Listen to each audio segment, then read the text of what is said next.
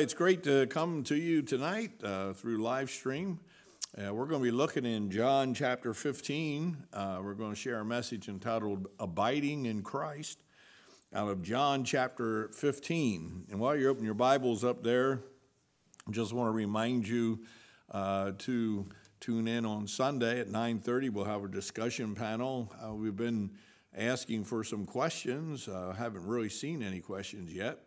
But we're planning on going through a passage of Scripture and expounding that and talking about it. So you be praying with us as we prepare for Sunday at 9:30, the discussion panel. And then, of course, our preaching time will be at 10 a.m. And so God's been very good to us to be able to continue to communicate the Word of God with each other. And the things that you're hearing, if someone's not watching, be sure to pass it on and share it with someone else. And I know that God will speak to your heart and someone else's heart in a great way also. Remember to go on our website, ocbcministries.org, and on the tab across the top it says Our Church. Click that tab on, scroll down, and you'll find our prayer sheet. And so make sure you take some time through the week, certainly tonight. As a church, we can be, even though we're not together, be praying together and interceding at the throne of grace for those that are in need. So be sure you get that prayer sheet, make sure you pray through, and I know God will not just speak to your heart, but will work in the lives of others also. So our message tonight, Abiding in Christ, out of John chapter 15, and we'll begin reading in verse 1. I am the true vine, and my Father is the husbandman. Every branch in me that beareth not fruit, he taketh away, and every branch that beareth fruit, he purgeth it, that it may bring forth more fruit. Now you are clean through the word which I have spoken unto you. Abide in me, and I in you, as the branch cannot bear fruit of itself, except it abide in the vine, no more can ye, except ye abide in me. I am the vine, ye are the branches. He that abideth in me, and I in him, the same bringeth forth much fruit. For without me ye can do nothing. If a man abide not in me, he is cast forth as a branch and is withered.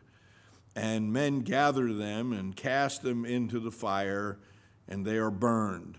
If ye abide in me, and my words abide in you, ye shall ask what ye will, and it shall be done unto you. Herein is my Father glorified, that ye bear much fruit, and so shall ye be my disciples. As the Father hath loved me, so have I loved you. Continue ye in my love. If ye keep my commandments, ye shall abide in my love, even as I have kept my Father's commandments and abide in his love. These things I have spoken unto you, that my joy might remain in you, and that your joy might be full. Let's pray together. Father, thank you so much for allowing us to have the Word of God in front of us this evening. It is a joy to be able to study and ponder the Scriptures, meditating on the Word of God. And Lord, comprehending not just what it says, but just allowing it to settle into our very heart and being, to where it makes a difference, a change in us. We pray, Lord, for just an anointing of God on the preaching of the word tonight. Send thy Holy Spirit upon us. May the Spirit of God be our teacher and guide through the word this evening. And may he point our hearts towards Christ.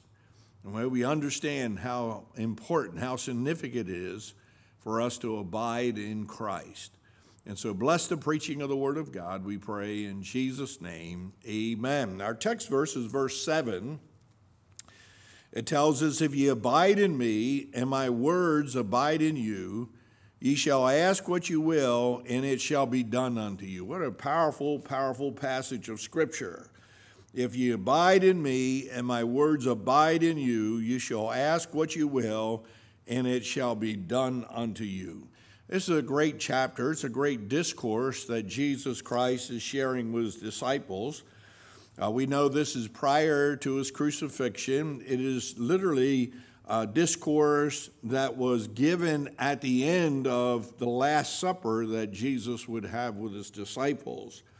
it is a great challenge to his disciples to help them to continue on in their relationship with Christ. We certainly know that as we look back in history and we read the Gospels, that the disciples were scattered when Jesus was betrayed and he was taken captive. And so Jesus has given this great challenge to the disciples to help them when they would be facing these great trials. They were in danger of abandoning Christ.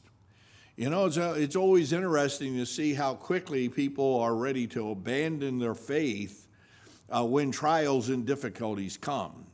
And so Jesus is reminding his disciples, in order for them to not succumb to the danger of abandoning him, he says, you need to abide in me. So we stay in Christ. He was also giving this discourse that challenged them about the failure to support one another. You know, tragedies have a tendency to cause us to abandon Christ, but they also have a challenge and a problem for us in that it's very easy for us to fail to support one another when trials are going on. We get so focused on ourselves, we're so concerned about our own difficulties, that we forget that there are others who are suffering also. We often want to complain about our circumstances and situations in life, but I have found this: there is always somebody else who has it worse off than what I have, no matter how bad it is. And so this chapter is a means through which you can be helped not to abandon or neglect support of one another. If we abide in Christ, then he'll be with us and he'll help us. And so he's given this challenge because of the danger of abandoning Christ. He's given this challenge because of the failure to support each other. And he's giving this challenge because of the possibility of them forgetting the call of God upon their life. Jesus came along the shore and they saw the disciples. He said, come, follow me, and I will make you fishers of men. He put a very specific call upon the life of each of those disciples. And now as he's observed the Last Supper with them, and he's about ready to be betrayed and taken prisoner, he wants to remind them, you must abide in me, because without me, you're not going to make it. If you're not abiding in me, you'll forget all about the call of God on your life. And we saw that as we studied John chapter 21, and Peter said, I go a-fishing, and all the disciples said, we go with thee. Very easily, very quickly, they have abandoned Christ, they have failed to support each other, and they have forgotten God's call in their life. And so how significant this concept is, this thought process, that we must abide in Christ. This chapter is about our productivity and our fellowship in Christ. Literally, he says, without me you can do nothing. So without Christ, there is no productivity. There is no success. There is no victory without Christ.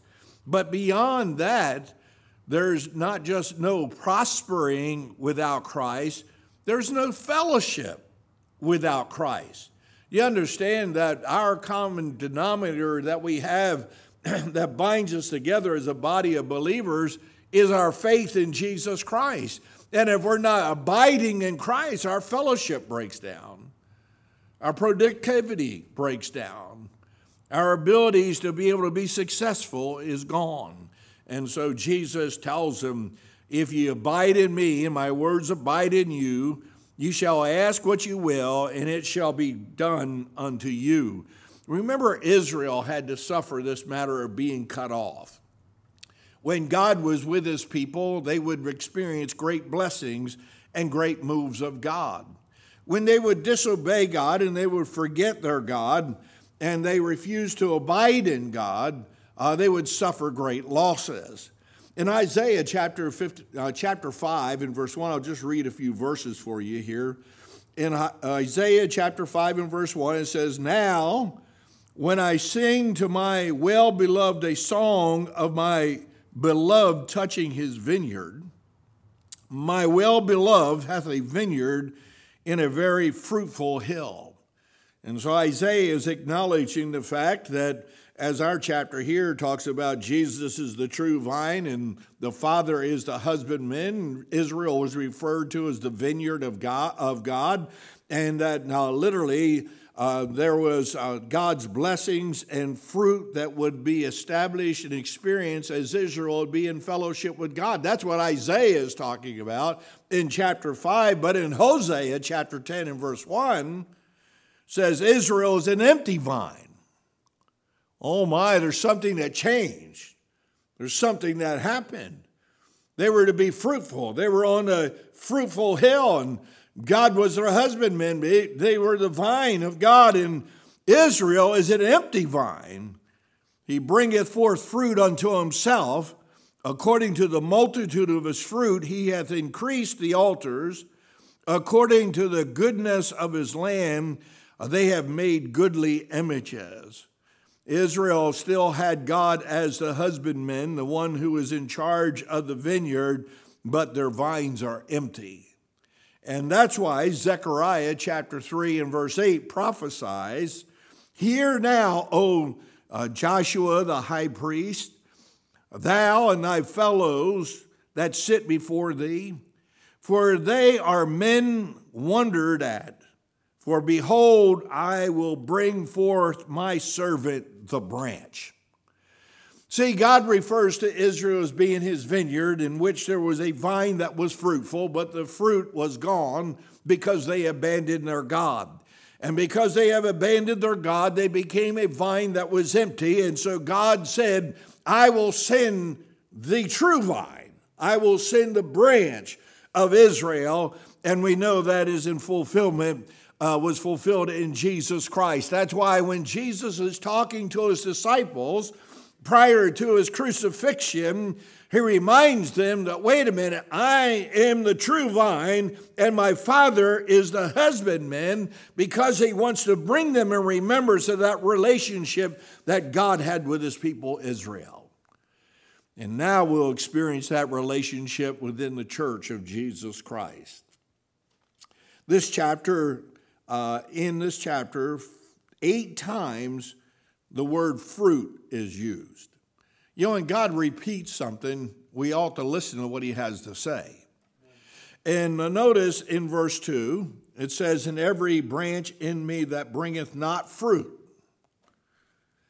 says, "he taketh away, and every branch that beareth fruit, he purgeth it, that it may bring forth more fruit." So 3 times in that verse 2, Jesus is speaking in regards to the expectations of the vine. And the vine, or the branches that would come out from him, were to be producing fruit. And then in verse 6, he says it again, "Abide in me and I in you, as the branch cannot bear fruit." And so the expectation is there's a bearing of fruit, but the branch cannot bear fruit unless it abides in the true vine. That's why verse 5 says, "I am the vine, ye are the branches. He that abideth in me and I in him, the same bringeth forth much fruit." So here we go from no fruit to some fruit to much fruit, depending on a relationship of being in the vine as the branch, that we might be able to produce the fruit that God desires. And then in verse 8, he says, "Herein is my Father glorified, that you bear much fruit. So shall you be my disciples." Then all the way down in verse 16, he says, "Ye have not chosen me, but I have chosen you and ordained you, that you should go and bring forth fruit, and that your fruit should remain, that whatsoever ye ask of the Father in my name, he may give it you." 8 times he mentions the product of abiding in Christ is fruit. I see another thing here, another word that is used here, the word abide. The word abide is used 9 times in this chapter. And as fruit means to produce whatever it may be, abide means to be connected with or engrafted in. And it's used 9 times. Notice in verse 4 he says, "Abide in me and I in you." In verse 4, he says, except ye abide in me. You can do no more can ye except ye abide in me. And verse 5, he tells us, he that abideth in me. In verse 6, he says, if any man abide not in me. Verse 7, if ye abide in me, my words abide in you.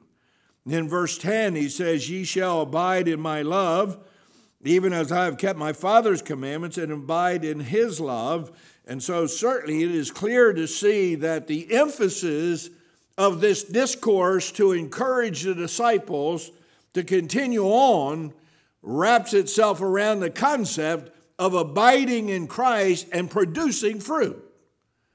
The natural outflow or experience of abiding in Christ is that there will be fruit in our life. I like what Jonathan Edwards said. He described it, in this chapter, he described it as this matter of abiding and experiencing fruit. He described it as a calm, sweet abstraction of soul from all the concerns of this world. And sometimes a kind of vision or fixed idea of being alone in the mountains or some solitary wilderness far from all mankind, sweetly conversing with Christ and wrapped and swallowed up in God. When Jesus is speaking to his disciples about abiding in Christ and producing fruit, he is approaching the concept that everything that you are is consumed in the reality of all that Christ is. Because if there is one area in my life that is not consumed with Christ, it'll be an area that becomes fruitful and unproductive. Forgot the word I was going to say, unproductive. Matthew Henry, in his commentary on this chapter, said this chapter can be divided up in the following ways. He said you can divide it up as verses 1 through 8 as dealing with fruit. He said verses 9 through 17 deals with love. Verses 18 through 25 deals with hatred. And verses 26 and 27 deals with the Comforter. Now it all begins and is all experienced based on the abiding in Christ so as to produce fruit. You cannot produce the love of Christ if you're not abiding in Christ. You cannot overcome the hatred of man if you're not abiding in Christ. And it is for certain, it is the Holy Spirit of God that gives us the ability to comprehend and experience the fullness of all that Christ is in our life. So abiding in Christ. You know, Psalm 80 and 8 said, thou hast brought a vine out of Egypt. Thou hast cast out the heathen and planted it.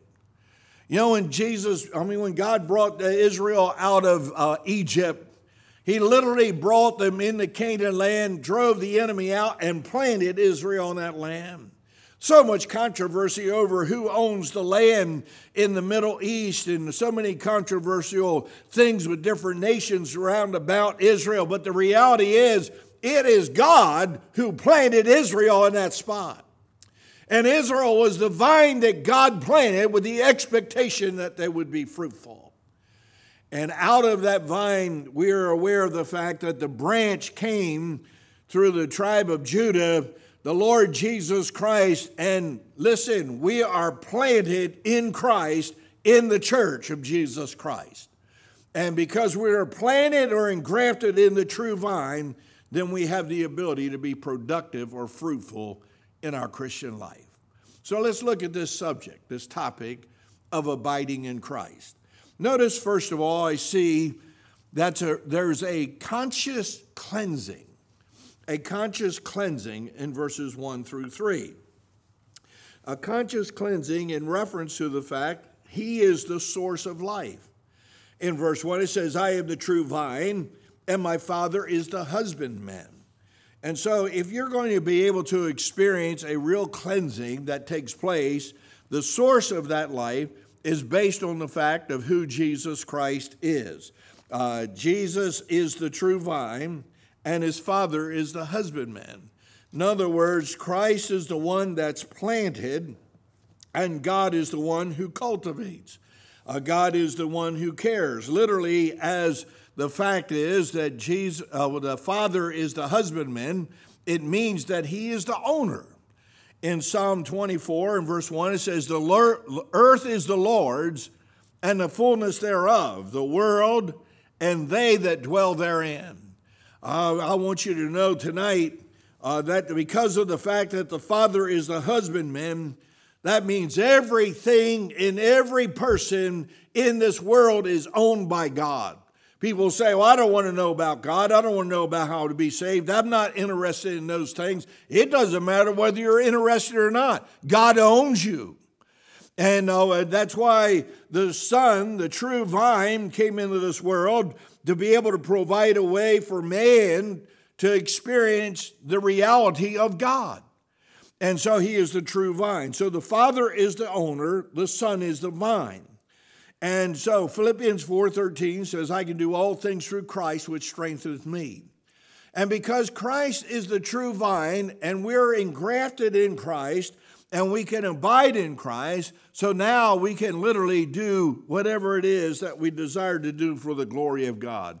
Listen, if God be for us, who can stand against us? And that is based on not our ability or our strengths or our understanding. It is based on the reality everything that I am is found in Christ Jesus.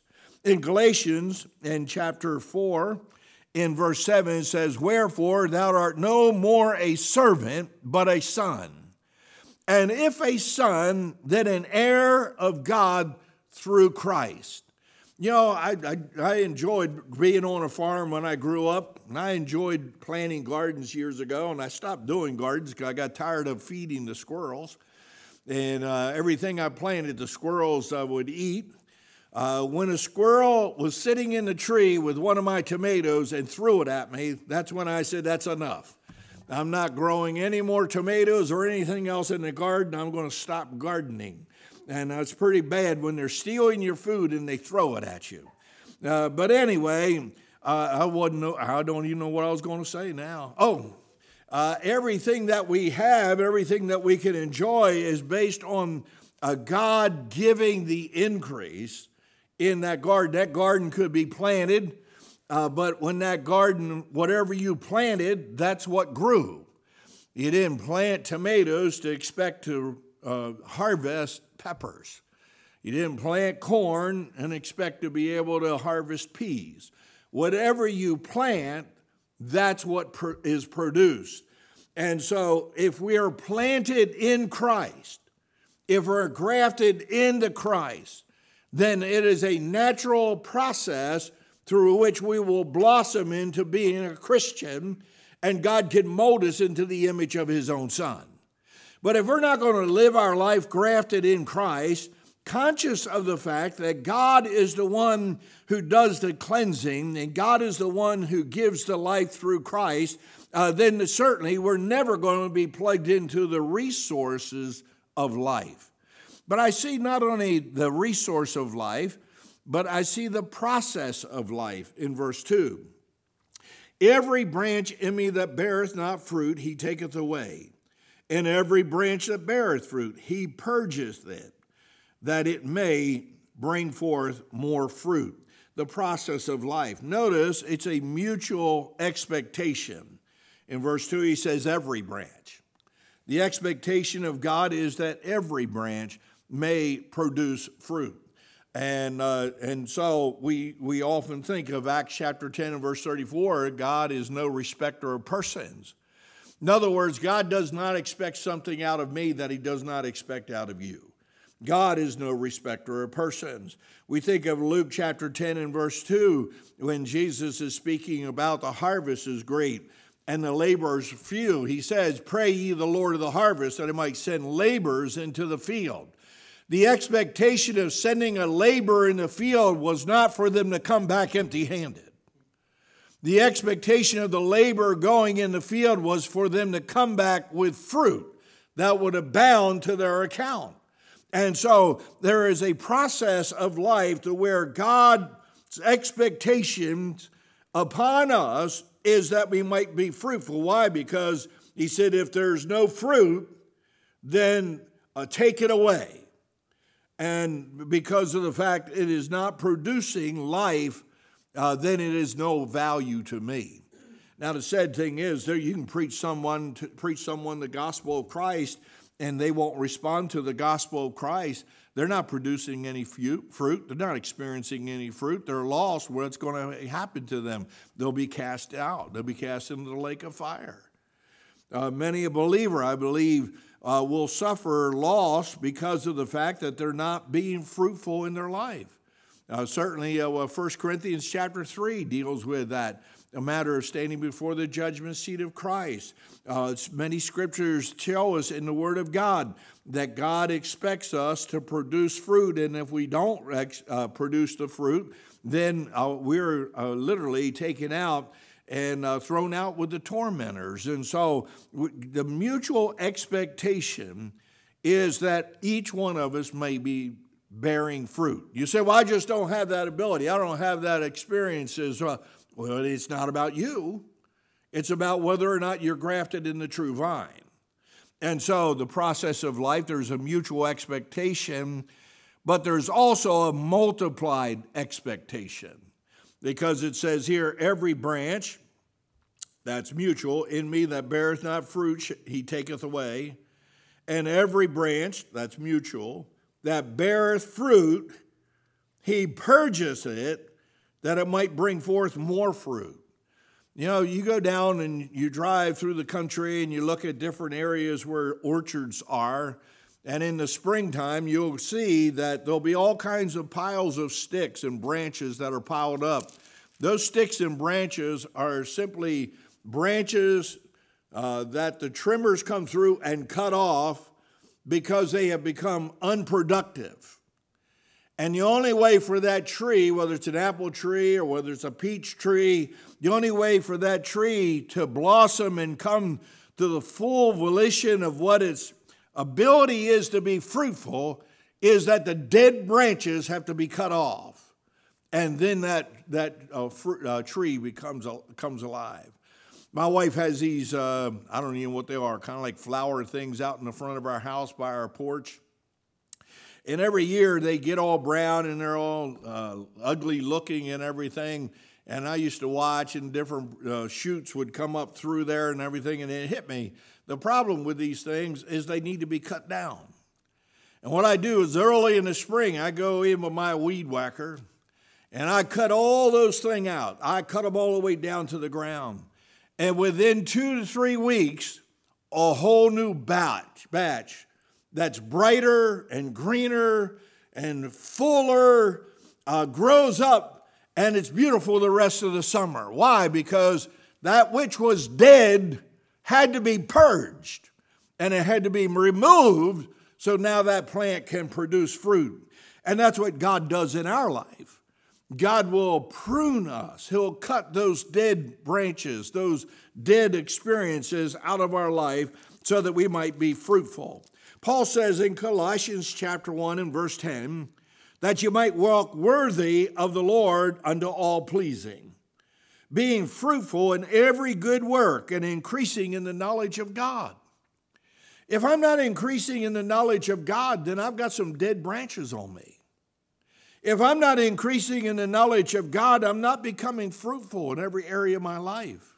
And so I need God to purge me so that I might be ready to become more fruitful as a Christian.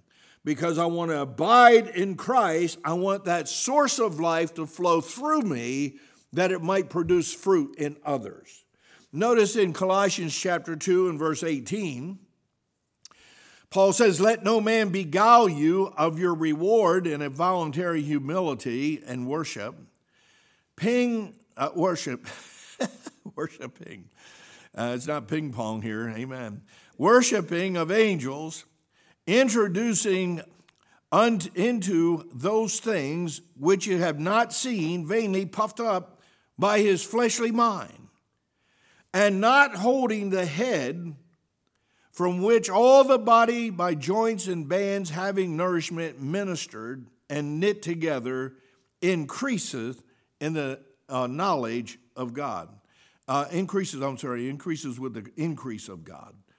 It says, wherefore, if you be dead with Christ from the rudiments of this world, why, as though living in the world, are ye subject to ordinances? Touch not, taste not, handle not. And so he's challenging the Colossian believers that don't allow the things of this world to capture your mind, which are dead to God. The rudiments of this world have no life and no fruit. And so be multiplied in your fruitfulness and understanding the process of life. If you're in Christ and you bear not fruit, then there'll be a purging that will take place. And God purges us so that we might be able to bear more fruit. So there's a cleansing. There's a conscious cleansing that God works in our life. Notice not only the resource of life, the process of life, but there's the power of life in verse 3. It says, now are you clean through the word which I have spoken unto you. There's a spoken word. This is a matter of thy word. Sanctify them through thy word, it says in John 17. Sanctify them through thy truth. Thy word is truth. And so this experiencing the power of God to be cleansed by the spoken word. You know, Paul tells us over in Romans, the instruction of God's word, in Romans chapter 7, in dealing with, oftentimes people say, well, I'm not a sinner. I don't like it when people say you're sinners. Well, you know, the word of God tells us that. It instructs us that. In Romans 7:7, it says, what shall we say then? Is the law sin? God forbid. Nay, I had not known sin, but by the law. For I had not known lust, except the Lord said, thou shalt not covet. And so there is the spoken cleansing. Sanctify them through thy truth. Thy word is truth. There's the instructive cleansing that takes place. God identifies what is right and just. He identifies what is sinful and wrong. And then there's their interactive cleansing in 1 John 1:9. If we confess our sins, he's faithful and just, forgive our sins, and cleanse us from all unrighteousness. So I see this abiding in Christ begins with a conscious cleansing.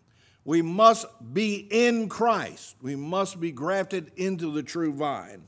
And so there's a conscious cleansing that takes place. Literally, I read this quote, to abide in Christ is a conscious experience. Oftentimes people say, well, I'm not sure if I'm saved or not. You might not be saved. Because there is a conscious experience that you are saved when you trust the Lord, because you are engrafted into the true vine. You become one with Christ. And so a conscious cleansing. In verse 4 through 7, I see a continuous abiding. In verse 4 through 7. Notice in verse 4, there's a command and a promise. Abide in me, and I in you. That's a command and a promise. He so states the subject of the sentence is you being understood. He literally is saying, you abide in me. And so that's a command. But the promise is, you abide in me and I in you. And so the reality is, this conscious abiding, continuous abiding, is based on the fact of me responding to the command of God, knowing that when I respond to his command, he has made a promise that he would be in me. And so this mutual type of existence and experience one with another, a command and a promise. Notice in verse 4 also, there's a surrender and control. In verse 4, he says, abide in me and I in you. And then he says, as the branch cannot bear fruit of itself except it abide in the vine, no more can ye except ye abide in me. And so here's the surrender. You can't bear fruit unless you abide in Christ. I've got to surrender to Christ. And as I surrender to Christ, he reminds us it is not based about you, but rather it's he abiding in us. So our surrender to Christ in abiding in Christ is that I release all control of myself to Jesus Christ. And it is the root or the trunk of the vine that brings all the minerals and all the strength and all the life to the branch that is engrafted in it. Because once you cut that branch off, you say, well, I don't want to be a part of that trunk. I don't want to be a part of that tree. Once you disconnect from that, your whole life, your whole resources and strength is gone. And so he tells us there's a surrender to the control of God. Verse 5, look what it says. It's positive and purpose. In verse 5, he says, I am the vine, ye are the branches. He that abideth in me, and I in him, the same bringeth forth much fruit, for without me you can do nothing. So it's positive and it's also purpose. There's an emphatic announcement in verse 5. I am the vine. That's not a passive statement. It's an emphatic statement. I am the vine. Ye are the branches. And so I find a positive relationship based on the fact of the emphatic announcement of Jesus Christ. As Galatians 5:16, Paul says, if you walk in the Spirit, you shall not fulfill the lust of the flesh. Literally, Jesus is saying this, if you're in me, the true vine, you understand you're the branches, then you'll produce fruit. So it's positive and purpose, it's emphatic announcement, and it's an enjoyed relationship. He says, the same bringeth forth much fruit, for without me you can do nothing. I thought about Psalm 126 and verse 5 and 6 of Psalm 126. And if I can see with my glasses here, I'll find that verse for you. But Psalm 126 in verse 5 and 6 says, they that sow in tears shall reap in joy. He that goeth forth and weepeth, bearing precious seed, shall doubtless come again with rejoicing, bringing his sheaves with him. See, it's an enjoyable relationship because as you are grafted in Christ, the life, the fruit, the process of God working in your life produces life in someone else. And so there is this matter of enjoyed relationship. Notice in verse 6, here's what happens if there's a failure to abide in Christ. In verse 6, he says, if a man abide not in me, he is cast forth as a branch and is withered, and men gather them and cast them into the fire, and they are burned. And so literally he tells us the failure to abide simply ends up being equal to destruction. In 1 John chapter 2, in verse 19, 1 John chapter 2 and verse 19, says, they went out from us because they were not of us. If they had been of us, they would not, no doubt, have continued with us, but they went out that they might be made manifest that they were not at all of us. And so John warns us of the danger of not abiding in Christ. They went out, they fell by the wayside, they had no future in glorifying God because they were never a part of the body of Christ to begin with. And so failure to abide equals destruction in your life. And I've watched so many people over the years literally lose their lives as far as being fruitful or being influential or being respected because of the fact that they had failed in abiding in Christ. So failure to abide equals destruction. Verse 7, fullness in abiding equals answered prayer. Notice in verse 7 it says, if you abide in me and my words abide in you, Ye shall ask what you will, and it shall be done unto you. And I've had people say, well, you don't understand. It just may not be the will of God, or God's not going to answer every prayer. We kind of put disclaimers on our prayers. Well, wait a minute. It tells us if you abide in Christ and He is in you, then whatever you ask in accordance with His will, He'll do it. And so let's not try to explain God's ability to move in our life away because maybe we're not getting the answer to prayer as quickly as we think we ought to be getting it. Colossians chapter 3 and verse 16 says, let the word of Christ dwell in you richly in all wisdom, teaching and admonishing one another in psalms and hymns and spiritual songs, singing with grace in your hearts to the Lord, and whatsoever you do in word or deed, do all in the name of the Lord Jesus Christ, giving thanks to God and the Father by Him. Fullness of abiding in Christ is the experience, the answer of prayer in our life. Then I see the Father is glorified by abiding in verse 8. Herein is my Father glorified, that ye bear much fruit, so shall ye be my disciples. And so the abiding, the Father being glorified in our abiding would equal discipleship. He says, because that you bear much fruit, so shall ye be my disciples. And the challenge that Jesus was giving to his disciples was, he did not want them to fall by the wayside in fear because of the trial that he would be facing and the death he would experience. But rather, he wanted them to understand that God the Father is glorified by us abiding in Christ. Because by abiding in Christ, then we can produce fruit, and it equals discipleship. I like what John Piper said about this. He said, God is most glorified in us when we are most satisfied in Him.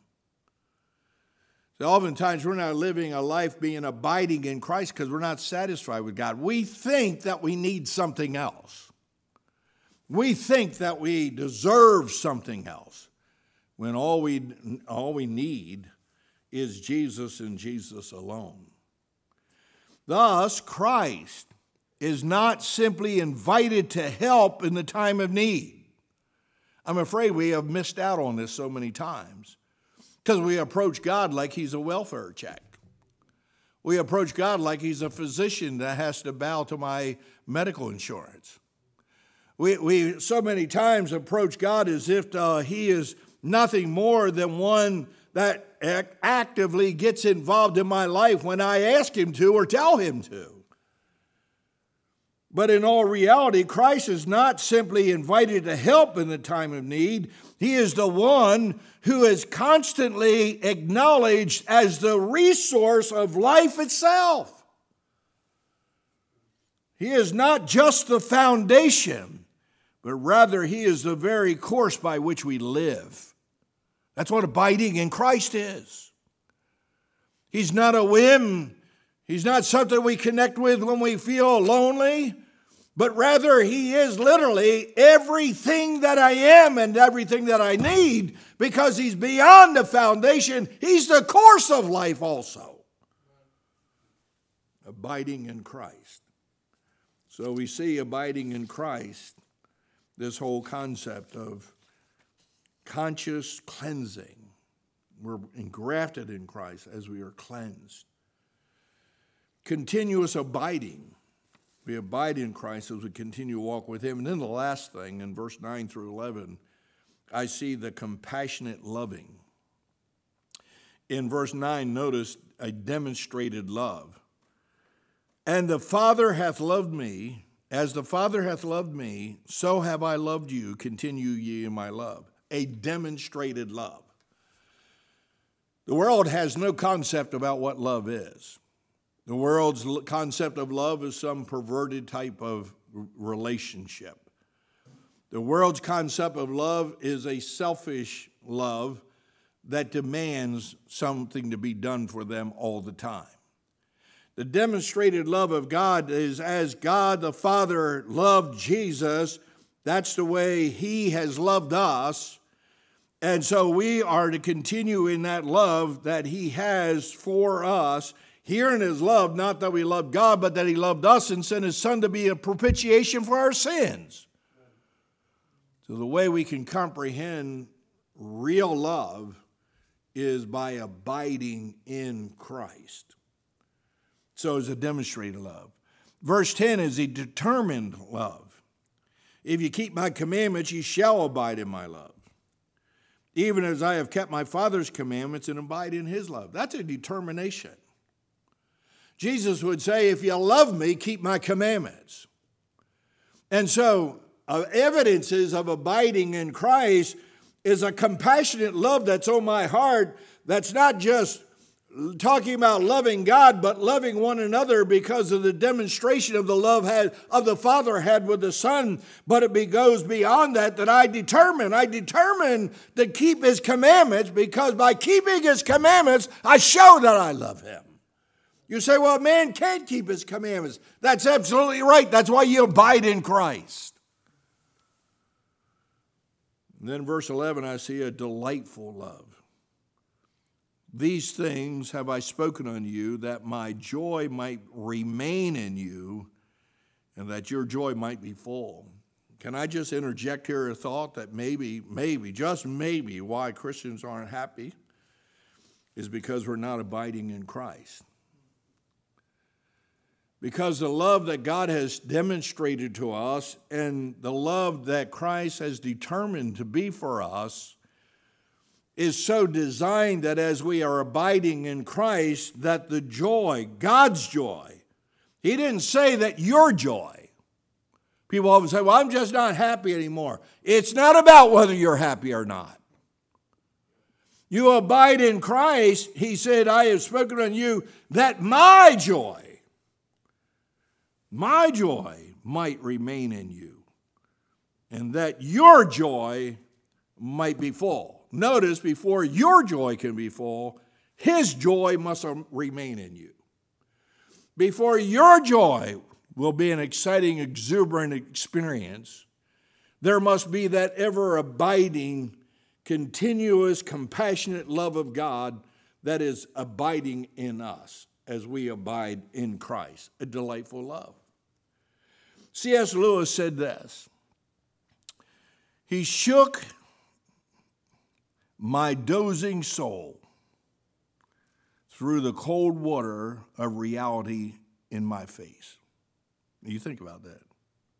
He shook my dozing soul, and through the cold water of reality in my face, so that the life and God and heaven and hell broke into my world with glory and horror.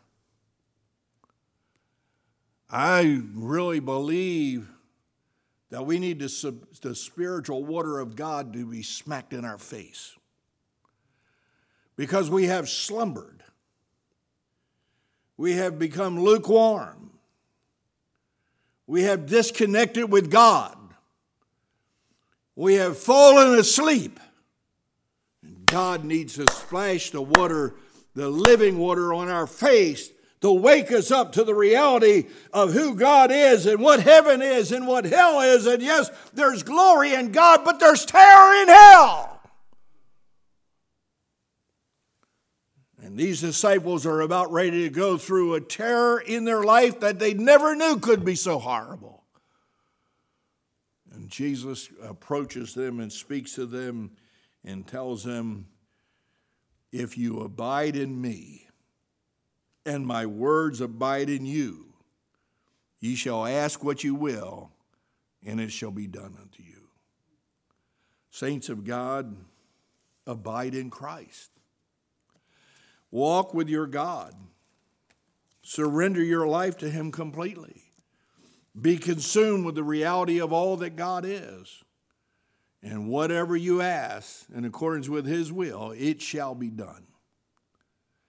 And I'm thankful tonight that there's a God in heaven who longs to be in us, who longs to abide in us. because his abiding in us enables us to abide in him. And I'm thankful for this great promise that Jesus gave his disciples. As we get ready to pray in just a moment, I want to remind you to take time and look at our prayer sheet. Be praying for those that are on that sheet. As you abide in Christ, lift up their names before the throne of grace. As you remember their suffering, enter into that suffering with them with a compassionate heart of lifting their name before the throne of grace.